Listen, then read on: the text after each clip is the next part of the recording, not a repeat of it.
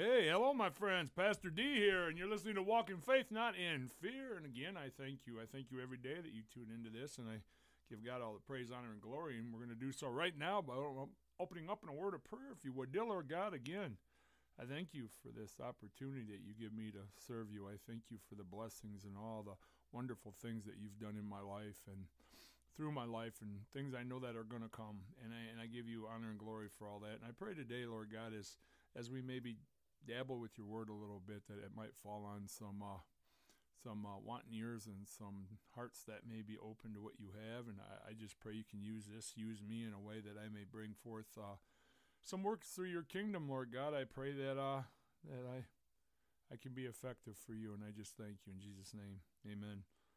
You know, again, I'm sitting here just kind of looking through the word here, and well, this past week I've been getting hit hard on different things. I mean, it's life. We all do. Don't get me wrong, but being a pastor in a little church, I got 1,000 different people hitting me up for 1,000 different reasons, and then in the process, it's always getting slapped around for something. No matter what I do, it's never good.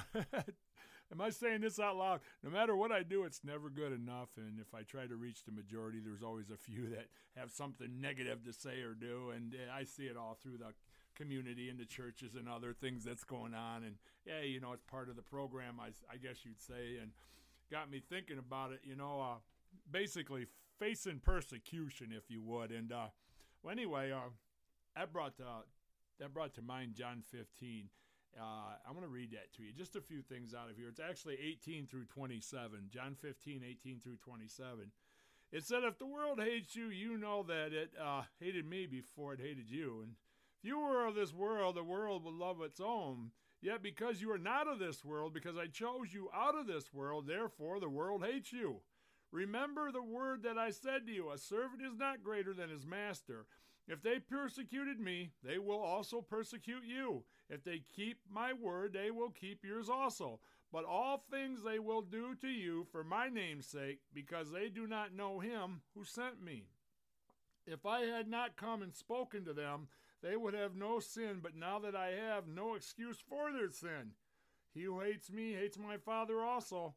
If I had not done among them the works which no one else did, they would have no sin, but now they have seen and also hated both me and my Father.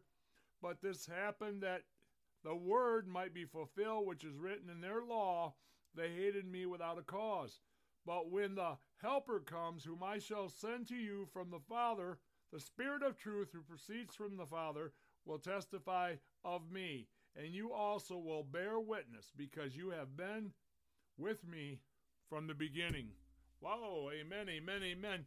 You know, here's something you don't hear too often, I guess. Us preachers or pastors don't like to preach this, if you would. We don't offer angelic invitations such as, God loves you, and he has a difficult plan for your life, so strap in. Now, you never hear that, but that's exactly what Jesus says, as he did in verses 18 and 19. If the world hates you, keep in mind that it hated me first. If you belong to the world, it would love you as its own, but no. See, as it is, you do not belong to the world, but I have chosen you out of the world. Well, now that's why the world hates you. See, Jesus' command to love one another, it's tempered with the reality, or the harsh reality, if you would. Loving others is, oh, here we go. Loving others is never going to be a walk in the park, my friends. If you think that that's just going to be this, sunshines, butterflies, and rose gardens, there is no rose garden. I'm going to tell you right now. So we have to learn to decipher hard times from punishment. Not the same. I mean, it can be, don't get me wrong, but not necessarily. See, I'm not talking today about getting what I deserve. See, I understand that. When I do something, when I get a smackdown for a good reason, okay, it's when I don't deserve it that eats me up. But that's exactly what Jesus promises us as followers. Actually, you know what? Let me jump over here real quick. I'm going to read you something. Let me find it here. Matthew 5. Hold on, I'm going. Matthew 5, 10 through 12, it says, Blessed are those who are persecuted for righteousness' sake, for theirs is the kingdom of heaven. Blessed are you when they revile and persecute you and say all kinds of evil against you falsely for my sake. Rejoice and be exceedingly glad, for great is the reward in heaven, for they persecuted the prophets who were before you. Whew. Okay. Wow, what an amazing, astounded, but unexpected statement that is spoken by our Lord Jesus Christ, if you would. Why in the world would Jesus associate the ultimate sense of happiness and joy with persecution? See, we as a people are not, we're not used to this way of thinking. But yet here Jesus said, be blessed. Congratulations. It's a great compliment to you when you're persecuted. Why? Why are the righteous persecuted? See, have you ever truly been persecuted? Why not? If so, did you respond and find motivation in it, or did the devil get his way? Did he cause you to clam up or get discouraged, or maybe cause you to retaliate or fill your heart with resentment? The teaching about persecution is laced. Understand this. Listen, my friends. The teaching about persecution is laced throughout the whole Bible, from Old and New, all through the epistles, all the way into Revelation. It was at Matthew 10:17 says, but be aware of men, for they will deliver up to you to the councils, and they will scourge you in their synagogues. And it goes down a little farther in 24:9, I think it says, Then they shall deliver you up to be afflicted, and they shall kill you, and you shall be hated by all the nations for my name's sake. I mean, there's a lot. 2 Timothy 3 comes to mind, 11 and 12. It said, persecutions, afflictions, I endured, but out of them all the Lord delivered me. Yeah, and all that will live godly in Christ Jesus they shall suffer persecution. See, the hard part is loving the haters. It's hard to love the ones that persecute you. You see, throughout the history of the church, there has been this great persecution. It's all began with Christ and his suffering, and then the disciples as they began the early church in Acts. There were multiple persecutions from, AD 100 to 300, maybe right around, where Christians gathered from all over this known world, and they were thrown to the lions and coliseums. They were ripped apart on racks. They were boiled in oil. They were flayed alive. Roasted on gridirons. I mean, I can go on. Christians were forced to flee from cathedrals to catacombs in Rome to get away. And an estimated between 2 and 4 million people died over the period of 300 years. See, during the Dark Ages, an estimated 50 million Christians were slaughtered, died for their faith. Many of those were killed for protesting the heresy of the Catholic Church during the Holy Wars and the conquest, if you would. The result of these persecutions was a pure church, a unified church, a growing church, serious church, a separated, sold-out church, if you will. See, this was a church historian. Was it Tertullian? Tertullian, I believe his name was. Summarized it when he wrote, blood of the martyrs is the seed of the church. See, persecution fans the flames and stokes the souls. It's happening still today, my friends. Countless Christians die in revolutions in Africa, Sudan, Samaria, Pakistan, Egypt, Libya. Look at Ukraine. Look at Israel right now. Look what's going on. This great persecution's underway. Thousands have been killed. Many more tortured and threatened. This is persecution in its severest form, if you would. But it comes in many other forms, too, not just physical violence. If you think millions today in more than 100 countries are imprisoned for their faith. I mean, thank God, currently United States, no one is being asked to die for Christ, but someday, some are, though. You know, you think about it, you're persecuted, they lose their job because they take a stand about something, not working on Sundays, denied advancement in their workplace, maybe sheened while others read their Bible on break. I remember my wife one time got called before human resources not a factory, but in a job she had, because she refused to tell people happy holidays. She would say Merry Christmas. She wouldn't change her views. They were actually talking about one time terminating her because she wouldn't start saying happy holidays instead of Merry Christmas. So well, anyway, I'm sorry. That just come to mind. See, you got to understand, Church, my friends, you will receive persecution when you're rejected by someone you witness to, or when a door slams you in your face on a visit, if you will. What is important is not how you are persecuted, but that you are. See, you are living right, if you would, and how you respond to it. Sometimes it's hard, especially when you see good people suffer.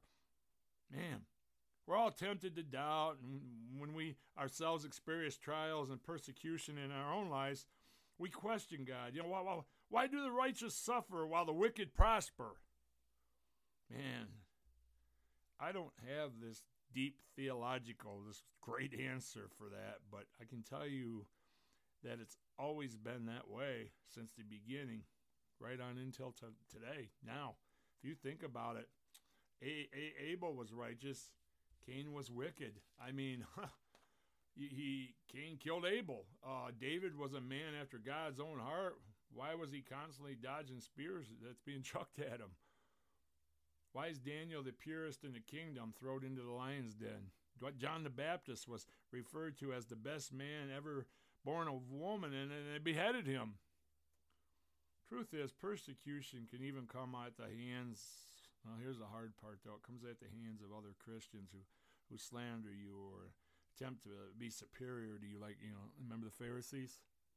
Bible says, all who live godly in Christ Jesus shall suffer persecution. Don't say might. It says will suffer persecution. See, when you take a stand against things that don't align with the Bible, you'll be laughed at and called out as being an uneducated, closed-minded bigot, and sometimes even worse. See, the world persecutes us because we're different. It talks about, I think it was verse 19, for righteous sake. Then Matthew 5:10, blessed are those who are persecuted for righteousness' sake, for theirs is the kingdom of heaven. Now, you got to note this. See, righteous actually comes from the Greek word divide. Friends, we are the dividing line in the world today, if you would. Christians ought to stand out in the world like a gardenia in a garbage can, if you would, or a diamond in a coal mine. You go on Matthew 5, verse 11, it says, blessed are ye when we shall reveal you and persecute you, and shall say all manner of evil against you falsely for my sake. See, the world doesn't like Jesus, and most who claim to like him likes a caricature of him, if you would, more than the real Jesus. Verse 20 talks of they hate Jesus and us as well by association because Jesus rips off the cloak that covers their sin. Sin exposed, becomes a dialogue, if you would. The gospel is the message we carry into the world. The flip side is there's many things Christians can do and receive no persecution. To be honest, when a teller gives you too much money, help others who need help. Awesome. All this is awesome opportunities to speak God, show God. People look for our response, my friends. Meaning, don't drop to their level and respond in kind. What I mean is, if they spit on you, if they then have sinned, but if you spit back on you, well, now you've sinned, you burnt the bridge. You kind of with me? This is a hard one to swallow. Was it Matthew 5? I read that a little bit ago, but it goes on. I think it's verse 43 and 44. It says, you have heard that it was said that you shall love your neighbor and hate your enemy. But I say to you, love your enemies, bless those who hate you, and pray for those who spitefully use you and persecute you. Lord, what are you doing to me? Come on. See, let God let God handle your persecutors, if you would. I read Matthew 5:12. It says, rejoice and be exceedingly glad, for great is your reward in heaven. For so persecuted they have the prophets which was before you. Why rejoice when we're persecuted? Because it means that you are making a difference. It means you are earning rewards in heaven. It means you are in good company, my friends. Ask yourself, have as a Christian, as a Christian, ever been persecuted? If not, again, why not? It's inevitable. Listen, if you live a life of faithfulness to the Lord, and if you live a separated life, showing a distinct difference in Christ, and if you profess that Jesus Christ is Lord, and that people need to be saved from their sins, you will suffer persecution, and I promise you that right now as the day is long. As as long as there is a promised blessing, in Romans 8:18 says, "For I reckon that the sufferings of this present time are not worthy to be compared with the glory which shall be really revealed in us." And then it actually goes on, 2 Corinthians 12:10 says, "Therefore I take pleasure in the infirmities, the reproaches, the necessities, the persecutions, distresses for Christ's sake. For when I am weak, then I am strong," my friends. Again, I referred to Matthew a lot today. If you go back Matthew 5 again, that the Bible also speaks of us being the light of the world, and the light always exposes darkness. Understand, often those of us or those in darkness hate those in the light. But there are some attracted to the light. See, Jesus was rejected by most, but not all. They rejected him, did not praise him. The world would reject us and will not praise us either if we are like him. My friends, not everyone will reject you. There are many who are looking for what is truly real, and I hope they see it in you, my friends. Amen. Romans 12:1, and I'm going to close. So I beseech you, therefore, brethren, by the mercies of God, that ye present your bodies as a living sacrifice, holy, acceptable unto God, which for your reasonable service. I hope somebody got something out of this today. My friends, thank you for listening, and until next time, bye for now.